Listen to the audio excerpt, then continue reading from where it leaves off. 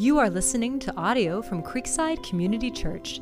If you'd like to learn more about Creekside, find out about our services and upcoming events, or listen to other sermons, please visit creeksidecommunity.org.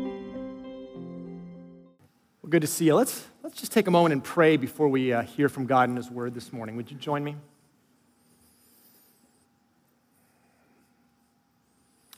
Father, there are 1,000 things that we could be thinking about, concerned about, anxious about right now that would distract us from hearing your voice. Thank you for speaking clearly in your word. Thank you for your Spirit who takes his word, Lord, and illuminates our understanding. Spirit, as we quiet our hearts before you now, would you make us attentive to what we need to learn, what we need to embrace? Jesus, would we be less confident in ourselves and even more confident in you as a result of today? Lord, speak through me now. Teach us, Jesus. That's why we're here, to hear from you. We ask it for your sake. Amen. So this week I was thinking a lot about confidence. You ever met a confident person? Everyone has confidence when things are going well, don't they? Everyone. When life goes according to plan, confident. As Luka Doncic said when the Mavs were down, everyone talks trash when you're up in the series. Everyone. You ever met someone who has confidence when they're down 3-0 in the series? Let's just take this out of the realm of sports. Have you met someone who has confidence, hope, joy, boldness when things are not going well? When things fall apart? In the midst of opposition or hostility, they're still confident. That's a weird kind of confidence, isn't it? Have you met that kind of person? How do you get that? Paul had it. In Romans 8, he says this: "What shall separate us from the love of Christ? Shall tribulation or distress or persecution or famine or nakedness or danger or sword? As it is written, for your sake we are being killed all the day long. We are regarded as sheep to be slaughtered. No, in all of these things we are more than conquerors through him who loved us." That's an astounding statement. Paul doesn't just say we're conquerors, he says we're more than conquerors in Christ. What does that mean? Any worldly conqueror conquers through victory. We conquer, we prevail, we triumph even in what? Defeat. Paul says, in all these things, in what? In the things he just talked about, in tribulation, in distress, in persecution, in famine, in nakedness, we still conquer in Christ. That's confidence, isn't it? That's unlike any kind of confidence this world has to offer. Can you actually have that? Is it possible? Paul had it. But let's be honest, you read this and doesn't part of you go, okay, but that's Paul. That's Paul. He's an exception, right? Like Jesus spoke to him audibly all the time. One time God just took him up to heaven for fun, apparently, right? He's just sort of floating around doing miracles. Paul doesn't count. But Paul doesn't say, I'm more than a conqueror in Christ. He says, we are more than conquerors. He's saying our birthright as God's people is this sort of invincible confidence and assurance in the darkest, scariest, most evil days of your life. Do you want that? You can have that. You know, it's not as unusual as you might think. In fact, you can look at church history and you see glimpses of this again and again and again. 3 stories I was just thinking about this week from 3 different people, 3 very different places. 2nd century. Justin Martyr, living in Israel, from there. He ends up getting killed for his faith. His whole Christian life is opposition from the Roman Empire, and he doesn't seem to be bothered by it at all. In fact, in one of his letters as a defense of Christianity, he says, your threats, Roman Empire, your opposition, it cannot deter us in the slightest. And he writes the greatest mic drop line of all time. You know what he says? You can kill us, but you can't hurt us. You know, I might never get a tattoo, but that's what I'm getting, all right? If I get inked, that's worth putting on your body, right? Because what do you say to that? Like, it just makes me pumped up, right? Like, what do you say to that person? You can't hurt me. Fast forward 2 centuries, John Chrysostom in Turkey had a similar moment. The Byzantine empress, Queen Eudoxia, commanded him to stop preaching the gospel, but Chrysostom refused. So she started threatening him with all of these threats. Look at how he responds. First, she threatens to banish him from the empire. Here's what he said. You cannot banish me, for this world is my Father's house. But I will kill you, said the empress. No, you cannot, for my life is hid with Christ in God, said John. I will take away your treasures, said the emperors. No, you can't, for my treasure is in heaven, and my heart is there. But I will drive you away from your friends, and you will have no one left.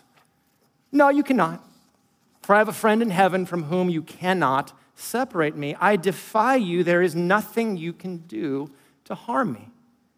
Don't you wish you knew the Bible well enough to talk like that when you get in that situation? Fast forward to the 18th century. John Wesley, the great 18th century preacher, he's on a ship headed towards America, and on board are a group of German Christians who are known as Moravians. And if you know anything about the Moravians, they were weird people. Weird in their devotion to Jesus. They look different. They started a prayer meeting in 1727, and it lasted for 100 years.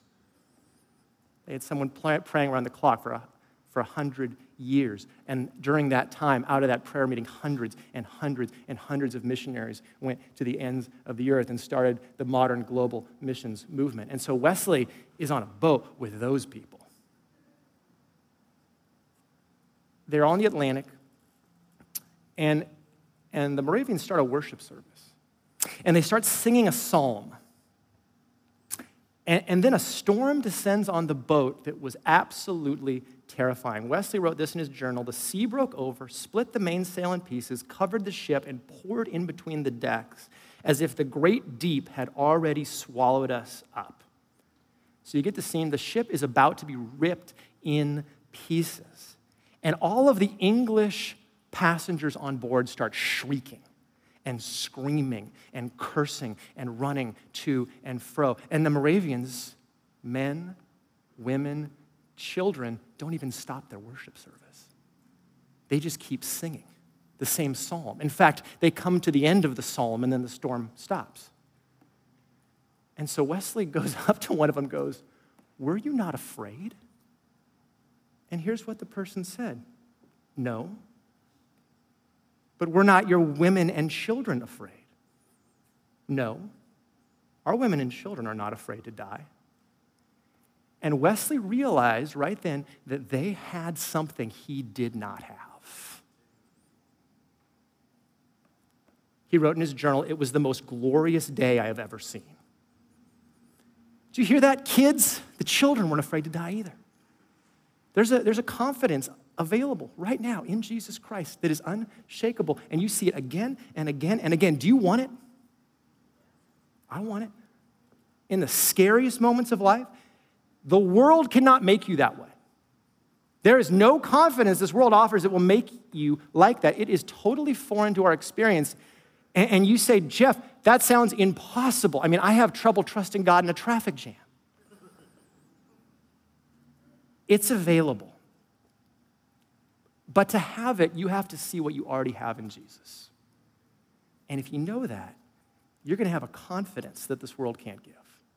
That's what I want to talk about as we continue our series in Isaiah today. We're in the book of Isaiah because Jesus took his cues from Isaiah. If you look at how Jesus understood himself, how he understood his mission, how he understood the church's mission, it all goes back to the book of Isaiah. And so we really can't understand our calling in life apart from this book either. That's why we're looking at it. And really, the heart of Isaiah comes in the latter half of this book, and it all centers on this mysterious character we've been looking at who's called the servant. The servant is this mysterious guy, but he's God's guy to accomplish God's mission, and it's clear that God is going to accomplish his purposes through the servant. There's 4 songs about the servant. We spent 3 weeks on the first 3 songs. We're spending 2 weeks on the fourth song, and I hope you can see why. The fourth song is the most important song. Isaiah 53, really the end of 52 and then 53, it ties all of the other servant songs together. And this song, this passage, really ties together the entire Bible. As my dad said last week, Isaiah 53:6 is the middle verse of the Bible. This is kind of the middle of the Bible, and that's fitting because this passage, it's sort of like the hinge on which the whole biblical story turns. Isaiah 53 is where we see clearly revealed that God's plan to redeem everything will be accomplished through the servant and specifically through his dying and rising. We get a clearer picture here of Jesus Christ's work than anywhere in the Old Testament. In fact, I would say anywhere in the Bible. This is it. This is the clearest. And there are two aspects to the servant's work. There's suffering, but there's also success. Isaiah 53 doesn't just talk about the suffering of the servant, it talks about the success of the servant. Last week was suffering, right? We looked at the suffering. That's the middle section. But this passage is bookended by statements of the servant's success. And those bookends help us interpret the suffering. In other words, by looking at these beginning and ending passages, we see that the servant's suffering isn't a defeat at all. In fact, it's a victory. It's God's victory over sin and death. So we're going to look at the triumph this week. And it's important that we see the triumph of the servant for this reason. We saw last week that following Jesus, the servant, means we have to serve, right? And serving is going to hurt. Going to be overlooked, underappreciated. You're going to face hostility, rejection. If you're following Jesus, how do you stay confident? How do you stay confident in the middle of that? You've got to see the triumph of the servant. And here's the key thing. Here's what everything hangs on this morning. You have to see that the servant's triumph belongs to you. Because Jesus wins, you win. Period. And you share in that victory this morning. In fact, you share in two things. You share in his vindication. You share in his ultimate victory. And because the servant is vindicated, so are you. Because the servant is victorious, so are you. What does that mean? It means that you are as secure in God as you could ever be right now. And your future is as bright as it could possibly be. And if you actually believe those things, you talk like a Justin Martyr. You can't hurt me. You can't hurt me. Because that's how safe I am in the Son. That's the confidence we can have. Vindication, victory. All right, let's look at the vindication. How was Jesus vindicated? How does that benefit us? How does it give us confidence? Hang with me. This is a deep dive, okay? I promise you it applies to your life. So let's look at this. How is the Son vindicated? This is how the song begins. Behold, my servant shall act wisely. He shall be high and lifted up and shall be exalted. That word wisdom there, it means success. The servant will be effective. We'll read later that God's will prosper in the servant's hand. In other words, unlike the Niners, the servant will carry out the game plan perfectly. He will execute what God wants done perfectly. He will have success. He will be exalted. But here's the thing, no one was expecting that he was going to be exalted. In fact, when he ultimately is exalted, everyone is shocked because there's this huge reversal of fortunes. That's what God says is coming. Look at verse 13.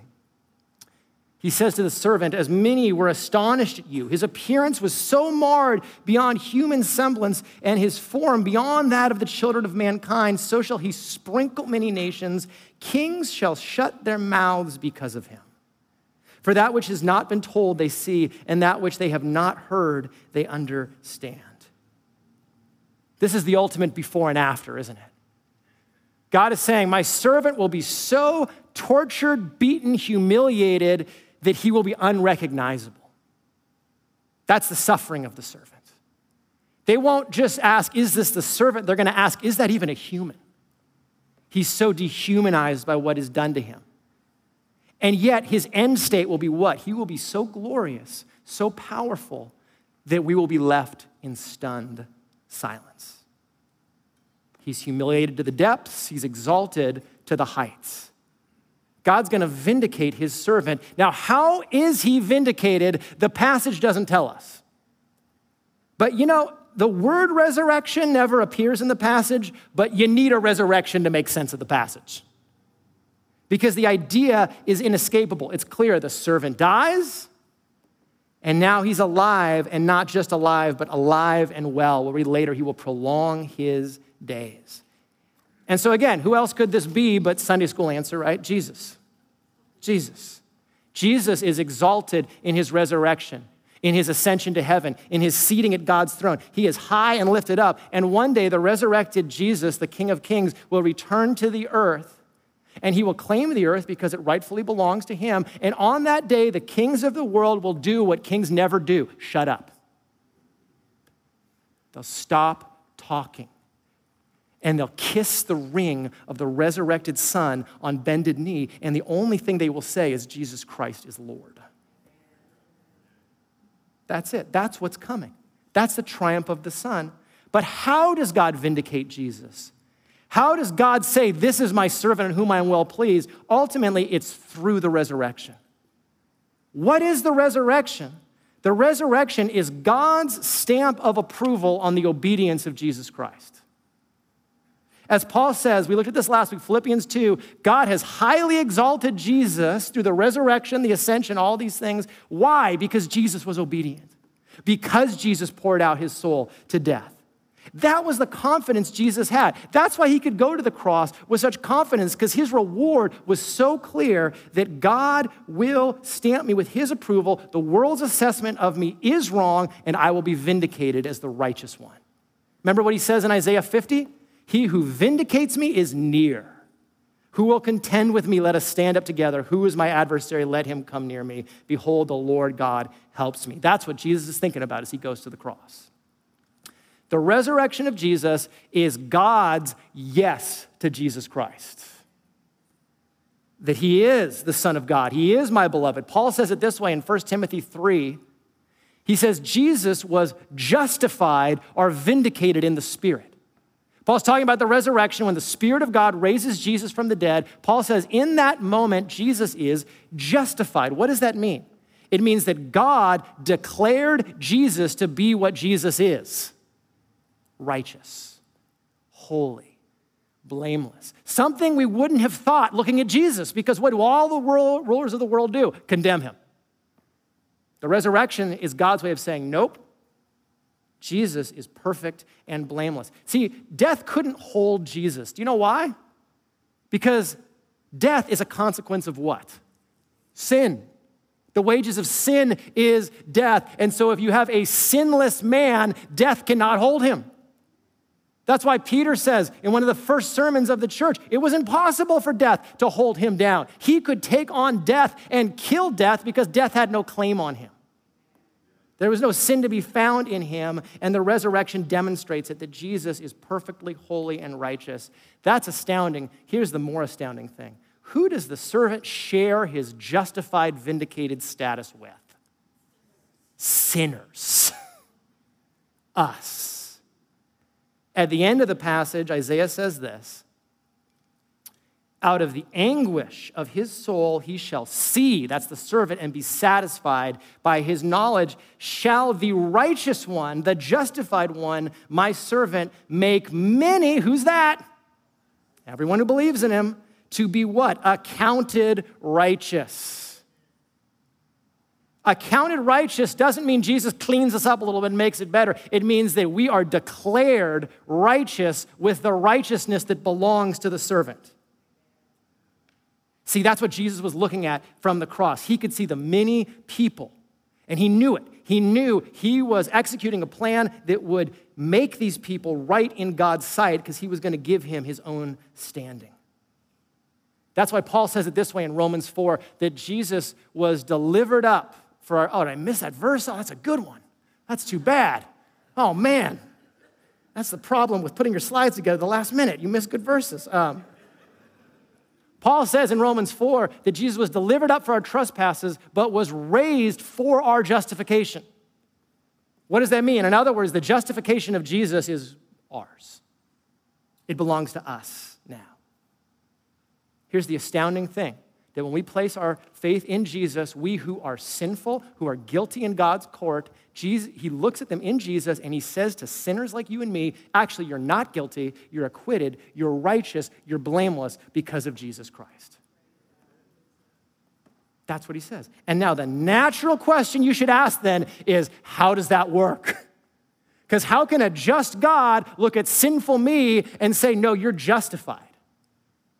We get the answer in the next half of verse 11. The reason that we can share in Jesus' justification is because he shared in our condemnation. Jesus took away our sin. Jesus gave us his righteousness. That's why Jesus went to the cross.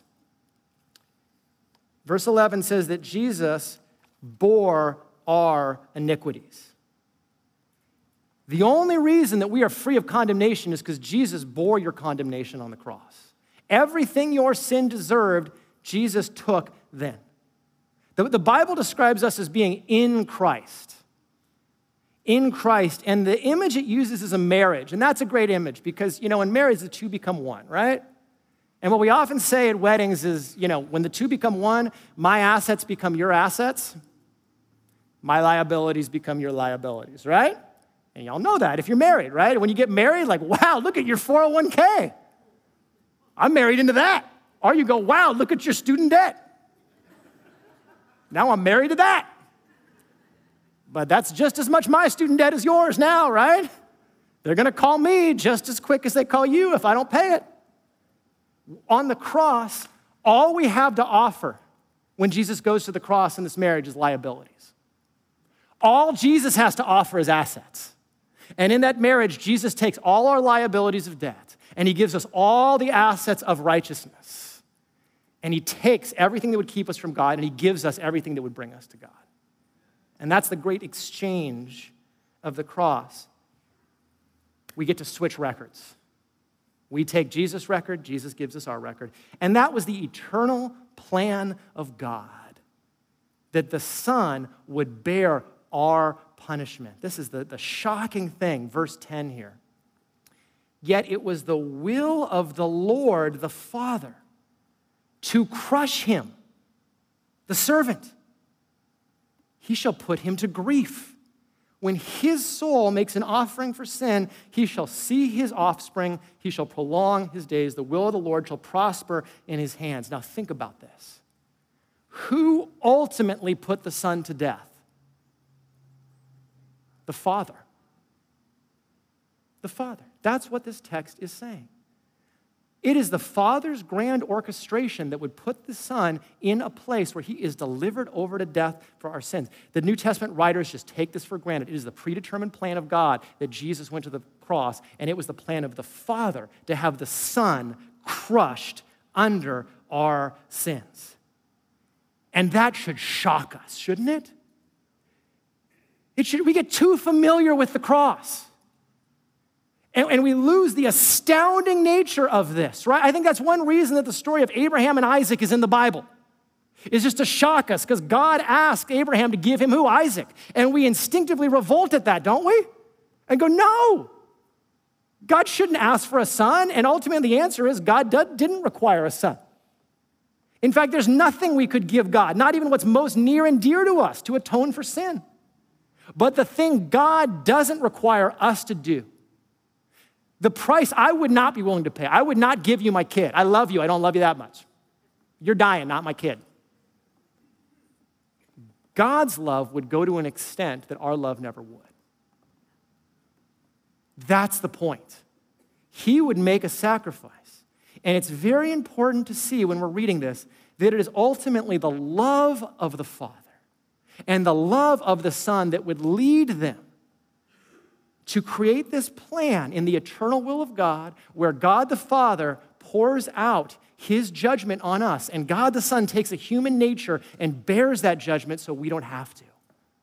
Only God could come up with this plan. And here's what is so important for you to get and for you not to misunderstand. okay? We believe in one God and three persons, right? Father, Son, and the Holy Spirit. Here's what that means. The Father and the Son share the same nature, have the same will. Here's why it's so important. You could get the idea from this that there's an angry Father in heaven, and that's mad God. And then there's nice, sweet Jesus, and that's nice God. And then nice God, Jesus, has to convince angry God, Dad, to love us. And that's why he goes to the cross. Here's the problem with that.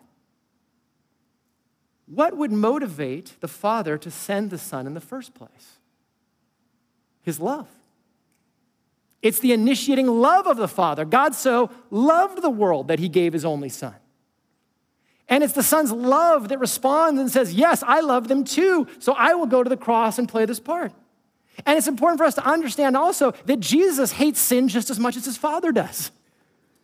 It's not like a wrathful Father and a nice Jesus. Jesus is the judge of the world who will judge this world and cast people into hell. Jesus hates sin just as much as his Father. So you have a triune God who hates sin and loves sinners.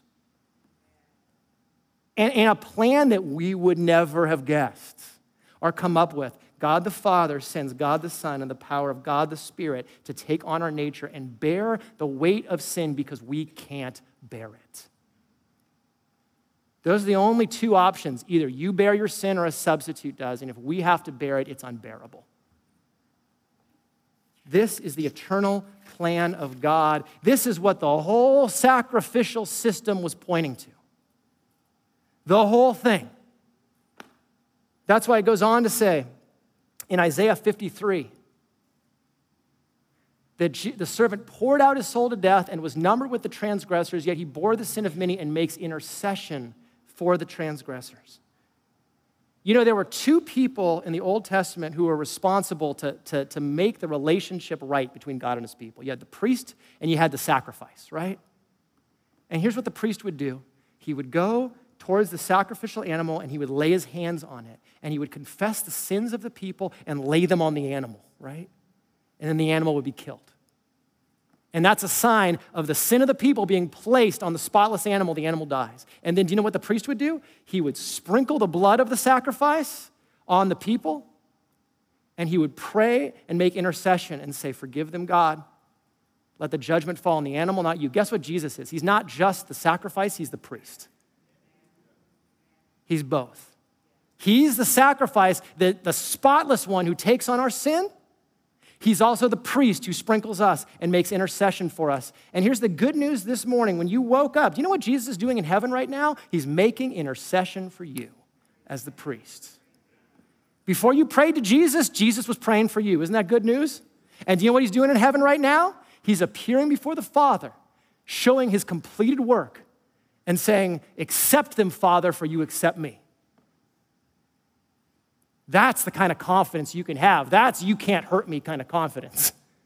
It is impossible for the Father to turn away the presence of his Son. That means it's impossible for him to kick you out of heaven if you're in Christ. That is unshakable confidence. Now, here's what I think. I'm going to get to application in a second. You hang with me, okay? But I think Paul was thinking about all of these things when he wrote Romans 8. Because this just sounds like Isaiah 53. Look what Paul says. What shall we say to these things? If God is for us, who can be against us? He who did not spare his own Son, it was the will of the Lord to crush him, but gave him up for us all, how will he not also with him graciously give us all things? Who shall bring any charge against God's elect? It is God who justifies. We're justified in the servant. Who can condemn if God justifies? Christ Jesus is the one who died, more than that, who was raised, who is where? At the right hand of God, interceding, making intercession for his saints. You could not be more secure than you are right now if you're in Jesus. You have Jesus' status before the Father. And if God vindicates you in Jesus, guess what? You're vindicated. Jeff, should that change the way I live? I'm glad you asked. Yes. Yes, here's what it means. 3 things, okay?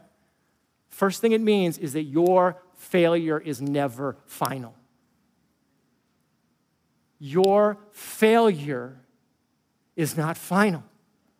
Your future is eternally secure. And one of the reasons we lose confidence as Christians is because we sin and we sin the same sins over and over again, and we lapse into self-condemnation. And we beat ourselves up and say, I'm going to do better next time. I'm going to do better next time. And you know what God says? There's no beating yourself up in Christ. In fact, Romans 8:1 says there's no condemnation in Christ. Do you know why there's no condemnation in Christ? Paul goes on to tell you, because God condemned our sin in the skin of Jesus Christ.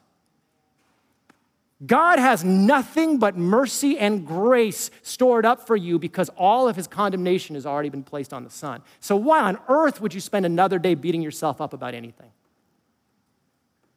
Sometimes people say, well, I know God forgives me, but I can't forgive myself. Really? Really, it is God who justifies. Who is the one to condemn? Even you. Are you God? God, I have standards, I mean, you might not take sin seriously, but it's God. God says acquitted, righteous, and that's your status. You're not cleaning yourself up to get there. You're there in God's eyes all the time. It doesn't fluctuate because it depends on Jesus, not on you, which means you're always welcome in God's presence. He's always delighted to see you. He's never exasperated with frustration at you because of your sin. In fact, his sin inclines his heart to you to help you. And if he does let you feel the consequences, it's just his loving divine discipline. That's what you have. Your failure is never final. You don't have to live in self-condemnation. Here's the second thing you don't have to do anymore. Stop blame shifting. Right? If we're vindicated in Jesus, do you know what that means? That criticism against us isn't catastrophic. You notice how people blame shift? I don't know if you've noticed this. Parents, you know this. Have you ever said, you know what you did, and your kid is like, oh, I'm cut to the heart. You were right. I was wrong. I know my sibling contributed to this thing, but I need to own my share of the blame. Here's what I did. No. It's always like you punched your sister. I didn't punch her. She was running towards me, and I held my hand out like this, and she hit the hand, right? You never admit things. And people don't change. They never want to admit they're wrong. That's why almost the majority of apologies you read from athletes and celebrities and politicians, you ever read them and go, huh? I'm sorry for the way this situation has been interpreted and the feelings it has aroused. What are you even talking about? It's never no, I was wrong, right? The other thing we'll do is we'll know we did something wrong, but we'll play the percentage game with people, right? I know you don't do this, but we'll play the percentage game. We're like, I know I was wrong in that situation, but they were 97% of the wrong. And I was 3% of the wrong. And so until they give an apology that sounds like 97% of the wrong, I am not going to give them an apology that sounds like 3%. I know you don't think that way. I know you don't think. I've heard people do, though, and I thought I'd mention that. Maybe I'll be helpful to you. Here's the point, though.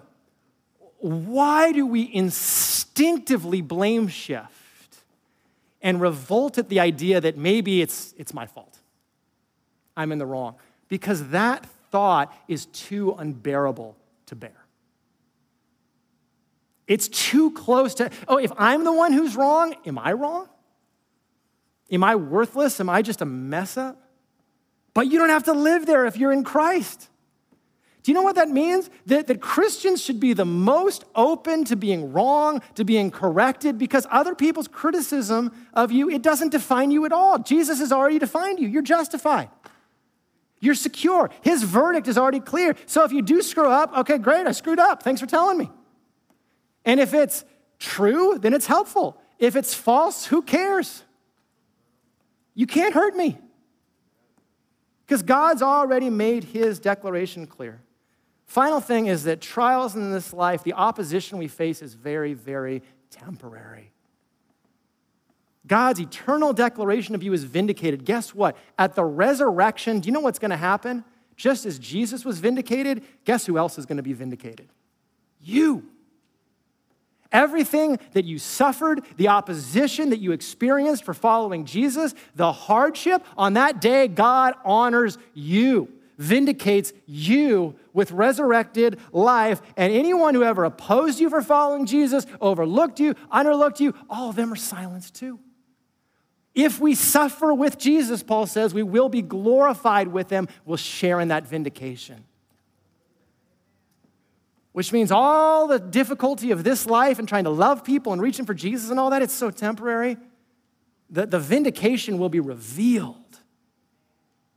That will put all questions to bed about who was right. Those who followed Jesus, they made the right call. That's what's coming. And that leads to the second point really quickly. You're already as secure as you can be. And what you have coming in Christ is just better than you could possibly imagine. The passage ends this way. It's a bad translation, I think, so I'm going to correct it. I don't always do that, but sometimes I'm convinced. So it says, therefore, God, I will divide him a portion with the many, and he will divide the spoil with the strong. That sounds like an anticlimax. The servant does all this stuff, and he gets a portion of blessings with a lot of other people. I think he deserves more than that. I think a better translation is this, and Alec Mateer suggests it in his commentary. I will apportion to him the many, and the strong he will apportion as spoil. Here's what the text is saying. Jesus' victory, to the victor go the spoils, right? What does Jesus get for his obedience? He gets the world. He gets the many. That means us. We belong to him now, right? He's our king. We belong to him. Do you know who else he gets? He gets the strong. All those kings mentioned at the beginning of the passage. When he comes back, he says, you belong to me too. In fact, everything belongs to me. You have to answer to me. Jesus inherits the world. Jesus is the only one worthy to reign, and when he comes back, God highly exalts on him, and we see in reality what Jesus says at the end of his ministry. Remember what Jesus says? All authority in on earth have been given to who? To me. And so when he comes back, we see that, and this world is the spoils of victory. Here's what's astounding about it. Who does Jesus share that victory with? Us. What does Paul say in Romans 8? That the one who gave his only son will also give us what? Everything. Think about it this way. God already did the thing that seems impossible, right? The thing we wouldn't expect him to do. He gave his only son for us. If God is willing to do that, it's an easy thing to think, well, God's going to give us everything. That's what's coming to you, reigning with Christ, a new world belonging to you that you get to have with Christ forever. Like, can you read that and think, well, God's holding out on me? God, he's not, he doesn't really want to bless me. Are you kidding me? Do you see what you have coming? I mean, think about it this way, right? Like, don't look at the stock market right now. It's not a good idea. And literally don't on your phones. I don't want to distract you. But, all right, you get to my age, you start looking at your retirement plan. You're like, oh, that's bad. And then you start checking it more. You're like, oh, that's bad. And then you start projecting out, how is this thing going to end? If you're close to retirement, you're even more worried about it, right? And what if your stock account, it just said $1 trillion all the time? And then it's going to have a 10% return forever. It's looking good. Stock market crashes. Nope. Still getting that eternal return. Still coming. If you knew you were that secure, like how generous would you be? You'd be hilariously generous, right? Who cares? I can't spend this. That's what you have in Christ coming for you in eternity. You inherit all things. You will lack for nothing and have more than you could imagine for eternity. And best of all, you get Jesus. Like, if you know that victory is coming, you can have your life wrung out for the kingdom of God. You're already as secure as you could hope. Your future is as bright as could imagine. So you can kill us, but you can't hurt us. That's the kind of unshakable confidence you can have. You know, that's a better confidence than the world can give. And I'll end on this. The only kind of confidence the world can give, there's only one kind. You know what it is? Self-confidence. That's it. That's what the world is constantly telling you, is to be confident in yourself. You know the problem with that? The more you try to build self-confidence, I find the less confident in myself I get. So I was at a gas station, and I've had car illustrations lately. I don't know why. I'm at a gas station, and you know they have screens on like gas now? It's like, if you're tired of looking at this screen, look at that screen, right? And so I look at that screen, and they have like these life tips on there. Getting my life tips from a gas station? Like, what is going on? They have like life tips, and the life tip for the day was like how to build self-confidence. And she was like, if you want to build confidence, imagine yourself before a meeting, like go play your favorite song on the radio and get pumped up and get really pumped. And then imagine that you're like a professional wrestling star walking into an arena and that music is playing and just get pumped up. And you'll have this new, I'm like, I can't imagine like me getting up here to preach and the pump up music starts, right? Like, all right, come on, Jeff. You can do it. Like, there are a few times I think God might kill me, right? That might be one of them, right? He might take me out right then. But that doesn't make me confident at all. That makes me incredibly self-conscious. Like, oh my gosh, I'm going to disappoint someone if there's that much hype. And that's the irony of self-confidence. The more confidence you try to put in yourself, the more you kind of think, oh, really? I don't know if I can live up to that. Guess what? You don't have to. All biblical confidence is faith. It's just trusting in what God has done. That's what God offers you this morning. If you trust in Jesus, all your condemnation is on him. All of his justification is on you. You are eternally secure. Your future is bright. You will have a confidence that the world cannot give and that the world can't take away. Let's pray. So, Father, for any who are exploring Christianity or questioning it, I pray you would show them, Lord, just how shaky our lives are when we think we can lean on ourselves. That, Lord, it's going to be our talents, our abilities that get us through. God, it won't. And I pray that we'd have a renewed trust in you, Jesus. You are successful in all you do. You do all things well. And would we see the tremendous relief that comes from just trusting that what you've said is what's true, that we can live in it, and Lord, that the victory is assured so that we can suffer well and suffer with confidence and not lose heart. Pray it in your name. Amen.